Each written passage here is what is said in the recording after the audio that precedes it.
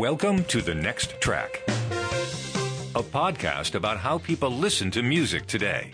I'm Doug Adams. And I'm Kirk McElhearn. We self-produce the Next Track podcast and want to keep it ad-free, so we rely on contributions from listeners for support.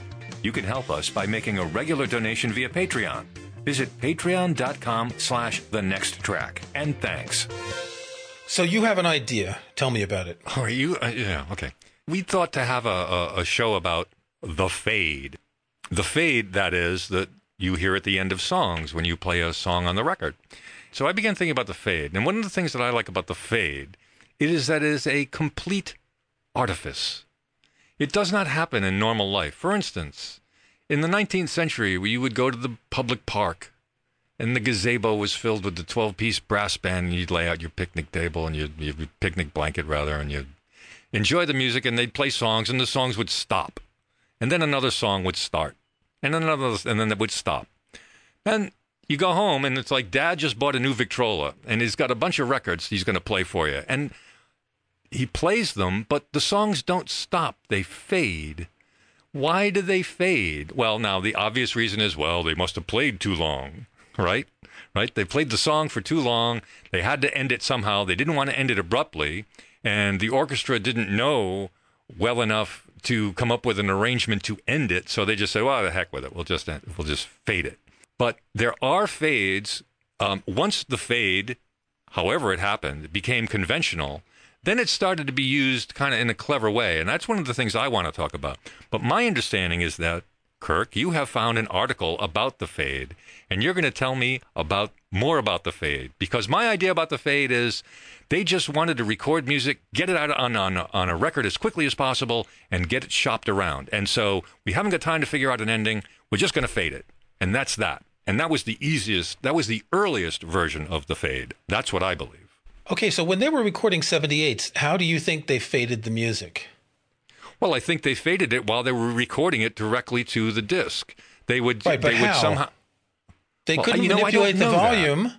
The only way they can't tell the orchestra. There's no musical notation that says, "Okay, orchestra fade to fade over the next 30 seconds." There's no such music notation, so they couldn't tell the musicians. Yes, there is. It's called a diminuendo. But the only way they could do that in the early days is by moving the source away from the microphone, or moving the microphone away from the source. Right. So what do they do? Have them on train tracks? Well, I don't know. Maybe they had them on dollies. But let's look at, first of all, when you're out listening to the bandstand and the band finishes their song, the music fades. The music decays as they stop playing. So that's the natural fade. If you're in a natural diminuendo. Well, it's a natural decay, technically. Diminuendo is an instruction, right?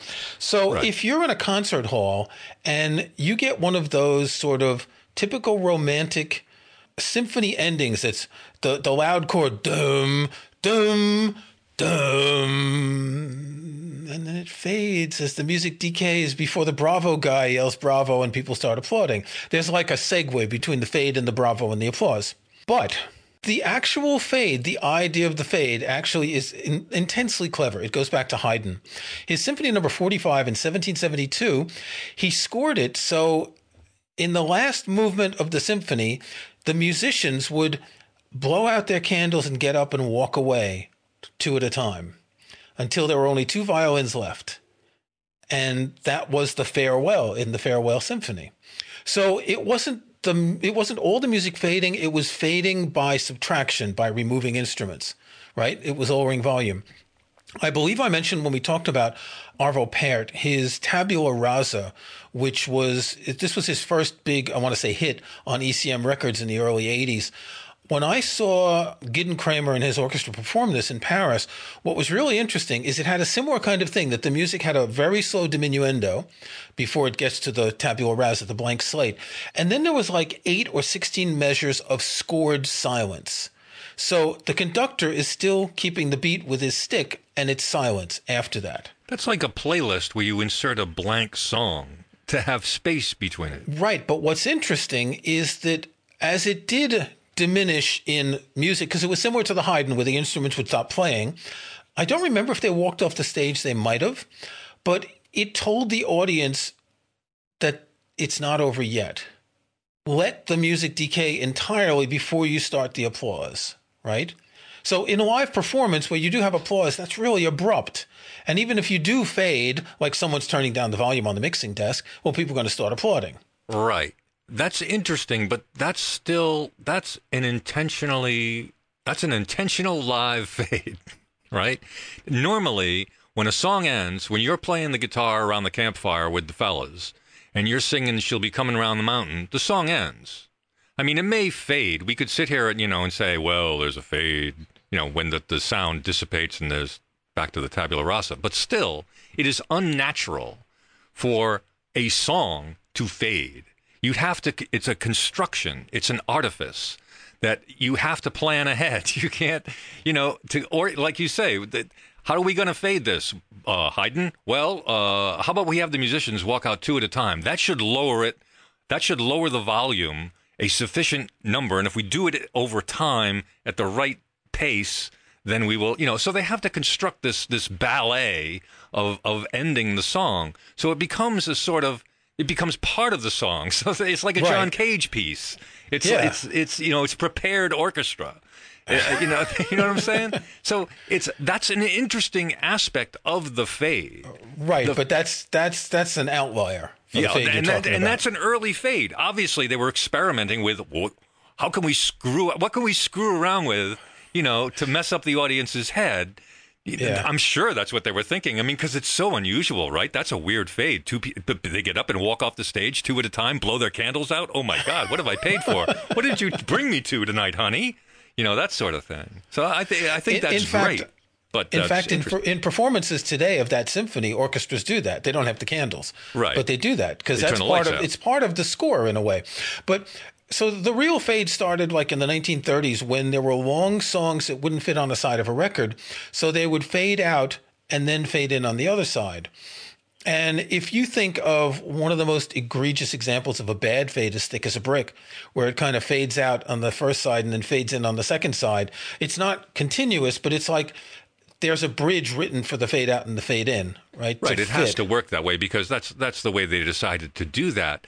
That's when you started to get into this. Because it was on an LP, not a CD. If we had the CD, then it would be one 40-minute song. The fact that you have a two-sided disc is really important to the fade because, well, here's another theory I have, and you tell me if I'm right about this. If you're going to hire a bunch of guys to come in and record, you got to pay them by the hour. And how long does it take to learn one song, and how long does it take to learn two songs? So if you're going to play two songs, and you're going to record two songs for a single, for a side, for a 78, you've got to pay for the rehearsal time, and then you've got to pay for the recording time and all that stuff, right? Or whatever. Yeah. But if you teach them to play one song, if you learn one song and cut it in half, and put half of it on one side of the record and half on the other, then you've got like what? Stevie Wonder, Fingertips, Part 1, Part 2. You've got, all of these songs that are Part 1, Part 2, because they brought the band in, they paid them for, I guess, an hour. How long does it take to learn these songs? But I mean, if they're in the union, then they've got there are rules, and some of those rules have had an effect on the fade. So rather than record two songs, they recorded one, or they recorded one long song. One version was one song, and the other version, even though it was identical, was another song. That's actually happened. Young Holt, who I mentioned recently, they were the band that did, I'm going to have to look it up, that was a hit for one person with the vocal. Then they released their version of it without the vocal, and both of them were hits. And they were recorded at the same time. But one was recorded without the vocal, and it's like Part 2 or something. It's an interesting artifice, but again, that could only happen once the fade became conventional. Right. So the fade became conventional because of cinema, because both fade and dissolve appeared around the same time. Fade to black. Around the same time that, fade to black, fade to credits, fade in, fade out. It was a pretty common artifice in cinema starting in the 30s, which is about roughly the same time it started in music, right? Yep. Now, the difference is music, you have a discrete unit, which is a song, and it ends, whereas in cinema, well, it's a scene fading out. but the film itself isn't finished. You can't look at a movie like an album containing a number of scenes or songs. And the fade in a movie, it seems to me, emulates the curtain closing or the lights dimming on a stage, right? Isn't that what they would have emulated? Because that's where they got the idea. We can change the mood of how this scene ends. We can have it fade like they do on the stage. We can actually do it with light on film. That's interesting. I had never thought about that before. I never made that correlation before. Yeah. So when I go to the theater, sometimes you have a fade where essentially the lights are dimming slowly, but sometimes the lights go, suddenly. Right. And you might have I'm thinking a production of Hamlet a few years ago here where Claudius is praying and Hamlet is standing behind him and deciding whether he's going to kill him while he's praying, because if he does, will he go to heaven? And what they did is they had Hamlet hold up a knife, and all of a sudden, as his arm moved, the lights went out suddenly. And so you're in that sort of expectation of you don't know what's going to happen, even though there's no cut in the actual play at that point. They have to have an intermission. Isn't that called a blackout? I don't know technically what it is. So fades can be two kinds of endings. They can be, the best example I have is Hotel California by the Eagles, where you have that guitar solo that's going on, and that gives you the feeling that the song never ends, right? It gives you that impression that you can never leave. Here, well, that's interesting. That's an interesting use of the fade there. But listen, here's what I think. The fade. Let's go back to the 50s. Think Wolfman Jack in American Graffiti. 2.5-minute songs. The first 10 seconds, he can talk over the beginning of the song because it's got a little intro. And he's going, hey, everybody, we're going to have a thing. And then the song starts. Then it fades with the chorus going over and over again. Well, you're singing that in your head, right? You're listening to this. It's in your head already. It's fading. He comes back on, and it's still fading, and he's talking over it, going, here we go. And then he plays another song and talks over the beginning of that. Now, the reason they do that is because they can play more music that way. The record companies say, play this, play this, play this. They can play 20 songs an hour, and they can keep people listening because that's what the DJ does. He keeps people listening to the radio station. He loves all the music he plays. He's talking over, this is a great song. Keep listening, it's great. It becomes a method of selling the record. But the fade doesn't exist on the radio. It does, because you have to account for the fade. I'll tell you how important the fade is, and... No, what I mean is it never fades to silence. It segues to another track where the DJ starts talking over it. But when the fade begins, you have to know when the fade begins. Remember a couple of weeks ago I was telling you about carts? The label on the cart. I could walk into any radio station and know all the information I need to know about any song just by looking at the label of the cart. It has the artist's name, the name of the song, the length of the song, how does it start, how much time do I have to talk, 11 seconds, 12 seconds, when does it begin to fade, or does it or is it cold? Or is it cold in the front? These are things that DJ would need to know in order to prep what he was going to say. Yeah, I could take any song, and if it says 11 seconds, I can hit the post in 11 seconds. No problem. Some songs even have 2 or 3 posts. That is, it enables the DJ to talk up to maybe one part where maybe the music changes slightly, and then maybe where the vocal starts. You never talk on the vocal. If you wanted to talk over the beginning of hookah chaka, hookah, hookah, hookah chaka, that was a personal call. Yeah. Personally, I would never talk over that. But I've heard guys talk over hookah chaka because it's there. Yeah. People who know that song and love that song, they know that intro's there, and then the guy's talking over it. So everybody's getting into it. It's an incredibly interesting way for DJs to become part of the music. And by injecting themselves into the music, injecting themselves into the party that the people are having who are listening to it. So, and that's why very interesting fade. And that's why people don't listen to radio anymore. That's certainly why I don't. So the fade can be creative. Think about the more than 40-second final chord in A Day in the Life by the Beatles. That's a beautiful fade. It is. Well, actually, what I'm reading here is it's technically it's not a fade. They extended the chord by slowly lifting the volume faders. Yeah, they probably wanted it to go as long as possible. You can definitely hear how they do that because you start to hear very, very, very minute sounds in the studio. Yeah. And the only reason you would do that is if they turn the input gain up. So that's what they did. And I think it's like 4 pianos, isn't it? And things like, didn't they just haul in a bunch of pianos? It's like a John Cage piece. Yeah, right, exactly. It's a John Cage picnic. Because it's very chromatic, yeah. So the other example, and we're recording this on Monday the 27th. On Saturday the 25th, Sir Paul McCartney did a 2.5-hour set at Glastonbury, and he closed with Hey Jude. Talk about a fade. It's funny because in preparing for this show, I was thinking, what's a really long fading song? And it's Hey Jude. It just keeps going and going and going. Yep. Something, according to this article in Slate, which I'll link to, the entire coda takes an impressive 4+ minutes to wind down. Yeah. Yeah, but see, you're right. The Paul Beatles McCartney, were experimental. Yes. The Beatles were experimental. Absolutely. Absolutely. Because the song is very simple and it's over in 2 minutes. It really is. Yeah. The rest of it is just chorus singing. Another example of that is later Grateful Dead. I don't know when they started doing this, but they would sing Not Fade Away, and they would fade out and have the audience sing along, No Our Love Cannot Fade Away, until it was all a cappella. Bands will do that, though. I mean, that's obviously a cute thing for the Dead to do. But I've been at concerts where, they finish... The band finishes and the audience is still singing the song. It's kind of cool. You've seen that. I'm trying to think of something where it happened, but okay. I kind of think so. Close to the Edge starts with a fade in and a fade out, and I'm pretty sure performed live it still has the fade out.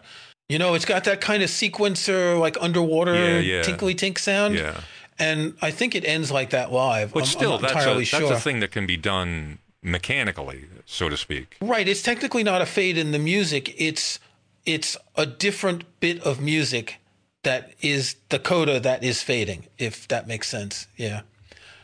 When we talked about this the first time months ago, and you were like irritated by the fade. You don't like the fade. I don't, because it's an artifice. It's like I want to hear, when I go to a concert, nobody fades. I mean, I go hear some jazz. They may do it as a joke. It's like, hey, look, we're fading in real life. That's fun. But, if I go hear a rock band, no one's going to fade live. They're going to end the song with a big finish, So well, after the crescendo, there is the decay. Okay, decay and that's the fade. But the fade is an intentional thing. It's there. It's like you're taking the entire volume of the song and lowering it. You can't do that live. You can as a joke, You can. You can have the sound engineer lower the... Okay, but why would I do that? Why do that? I want to keep dancing. Let me tell you something. Another thing about being a DJ. You play music for people that are dancing and a song fades, they just stop and they stand there and they look at each other going, whoa. You got to keep the music going. It's either got to stop or you can't fade. You can't have fades on the dance floor. Well... even waltzes. Waltzes don't have fades. They just dun, dun, dun, dun, dun, dun. Right, but isn't that boring the way they all end the same way? And like, again, the romantic symphonies with what is it? Dum, dum, dum. It's like, it goes up a fifth and then comes back to the tonic, that kind of thing at the end. Yeah. It's boring, though. It's boring. But one thing about the fade, though, is I read a thing about how to get rid of earworms. And one of the problems is earworms can exist a lot more in songs that fade out. And you have to imagine that you have actually ended the song for it to stop earworming, right? And that's kind of weird, but I don't think they fade because of earworms. I don't think that's the intention. You know what they don't? You know what I would be really pleased to see? We see these reissues of songs all the time, albums all the time, and they include bonus tracks. You know what I'd like to hear? Here's the non-faded versions. Like, what really happened in the studio? Did they just say, okay, we're going to fade it, just fall apart at the end? Because, that's what I would do if I knew that the song was going to fade at a certain point. It's like, well, we don't have to end it, so just stop playing. And sometimes you hear that on recording. You'll hear like, well, I guess they're going to fade. We're just it just ends, if you listen to some of the Dylan, it's a remnant of the studio. If you listen to some of the Dylan bootleg series recordings, which are all the takes made in the studio, you can hear that at the end, where it kind of like, someone maybe does a run on the keyboard and the drummer does a ba-dum boom and and then a couple of people maybe laugh. You do that when you're playing with friends too. When you're playing with friends, it's like, okay, we're done playing that song, right? Yep. Somebody starts diddling on something else. Yes. Yeah. It's natural. It's normal for that sort of thing. But as a performance or a performance recording, the fade to me doesn't seem fair. It's like, I want to hear your chops. I want to hear you do your stuff, and I want to hear a good ending. But do you want every song to have a cold end or a crescendo or something? That's too... Well, an end. I want a cold end. I don't want this fade, this artifice. I don't want the artifice. I don't want to hear Hotel California end on a fade. If everything ends with an end, then it's good. There aren't too many ways you can end a song, right? You've got to end on a tonic. You've got to end with like a modulation or something. Yeah, but if I was playing it live, I'd have to stop. I can't fade while I'm playing. If I was up on a stage playing a guitar, the song would have to stop, not fade. I'm not going to have a guy fade it. Okay, now start fading it now so that everybody sees me fading. There's no such thing as a live fade. And I don't want that. I want to hear how the band ends the song. That's a thing. I think. I mean, I want to hear how they end it. Yeah, so one good example that I like, which isn't technically a fade, when Leonard Bernstein conducted Charles Ives' Second Symphony. In 1951 at the New York Philharmonic, he took some liberties with the end of the score where there was an eighth note for the final chord, which was a Bronx cheer discord at the end. And he extended it to more than a half note. And that doesn't sound like a lot, right? But at the end, it's like you have this scale going to do, do, do, do, do, do, and he did it really long compared to what it was scored. And no, that's not a fade, but that was a creative ending for this sort of symphony. Because, again, symphonies all end the same way, right? With those three chords at the end, or, there's not a lot of ways to end them. I don't know why they just don't end. Why don't they just stop? What's wrong with that? Why isn't that the convention? Because... But why? It feels incomplete. It can't just stop. It has to stop at an end. Why does it feel incomplete? Now, I know a lot about music, but I don't know a lot about musicology. But I know that one of the things about music is that the brain wants to hear the music resolve to the tonic, right? So that means if the tonic is D and you're floating around in C and G, you want to eventually get to D at the end. I'm going to put a link in the show notes to an extraordinary example of this. Steve Reich's 4-movement piece called Tehillim, which is a small chamber symphony. And the last movement has this thing where it's floating around the tonic all the time, and you just feel like you want to nudge it to get there. And then finally at the very end it does, and it's like, that was nice. And there's some music you can end like that, but you can't do that all the time because then it would be monotonous. It would be the same ending all the time.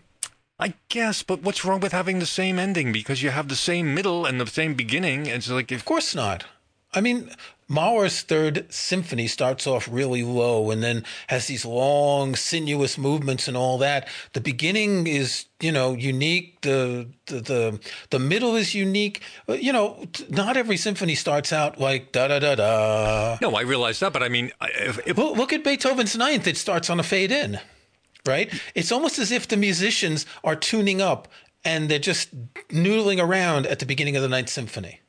Beginning of the Ninth Symphony. Yeah, I guess it does. I hadn't thought of it that way, but I guess you're kind of right. Yeah. But recorded music is what most of us all listen to and what we hear most of the time. Yeah. And the fact that this fade has this strange sounding thing, because it is strange. Can you imagine what it must have been like to hear the first recording where the music faded? What would you think? I mean, I don't know what I would think. We're so used to it, but...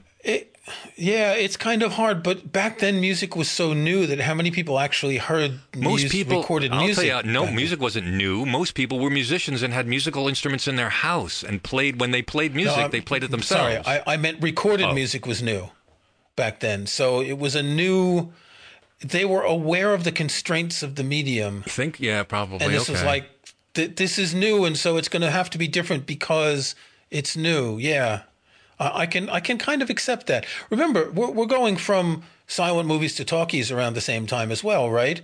So there's a lot of changes in the way we were perceiving entertainment. What I was trying to think of is like, what technological advances have we had recently where we said, it's great, but you got to deal with this.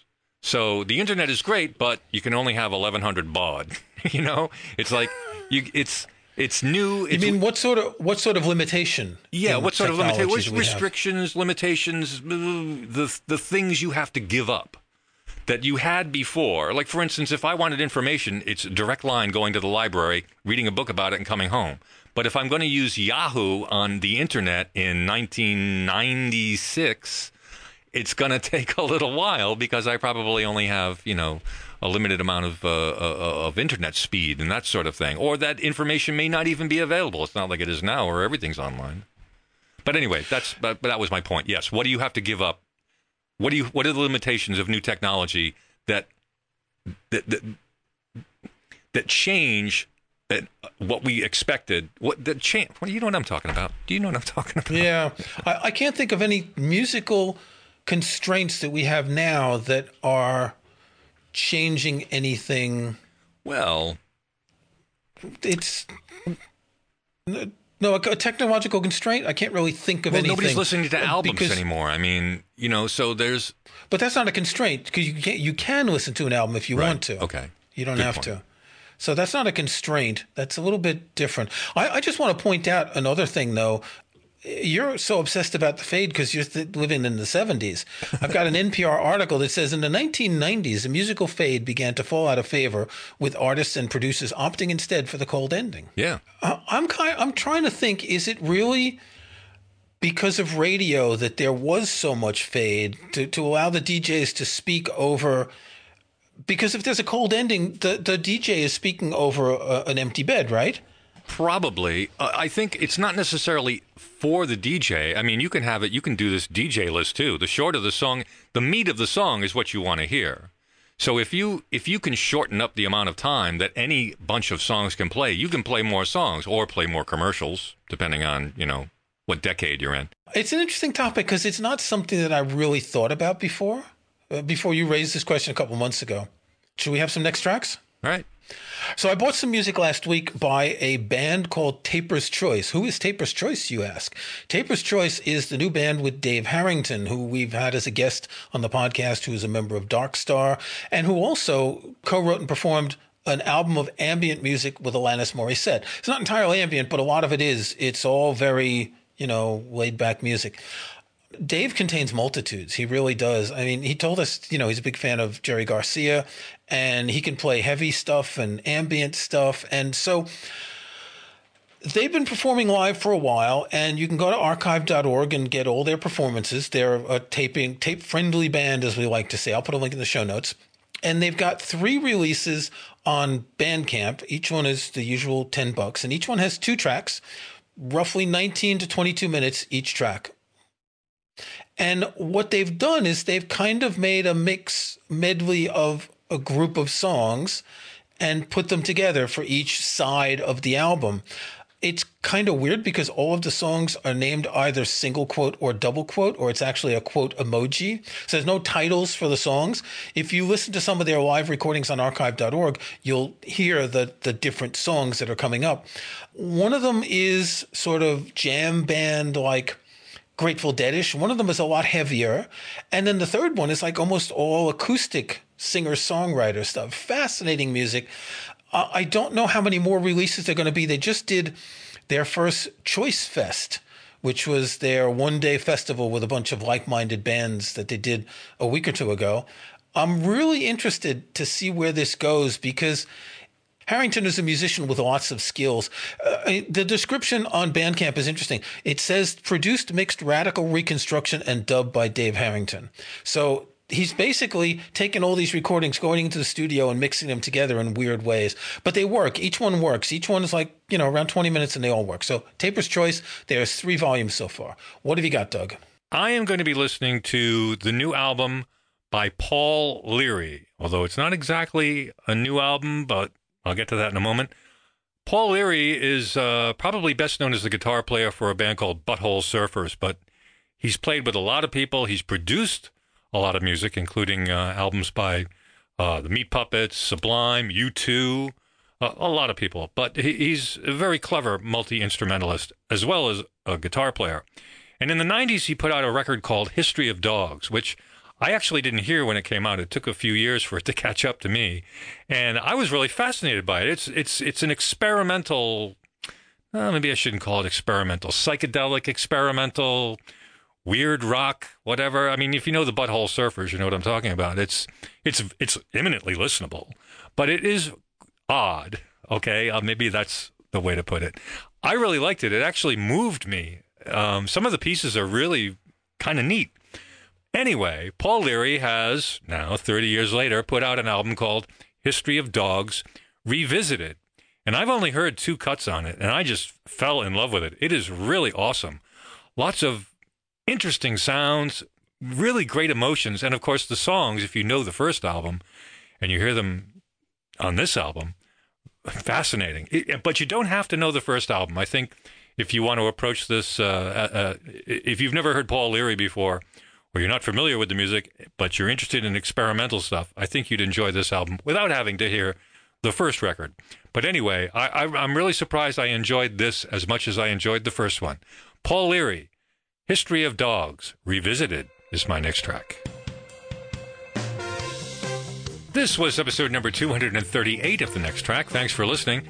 You can start or join a conversation in the comments section of this episode's show page at our website. And you'll also find links to some of the things we talked about in the show notes for this episode. Just visit thenexttrack.com. You can follow us on Twitter at NextTrackCast. And don't forget to support The Next Track by making regular donations via Patreon. We're ad-free and self-sustaining, so it's listener support that keeps us going. Visit patreon.com/thenexttrack. I'm Doug Adams, and for Kirk McElhearn, thanks again. We'll talk to you next time.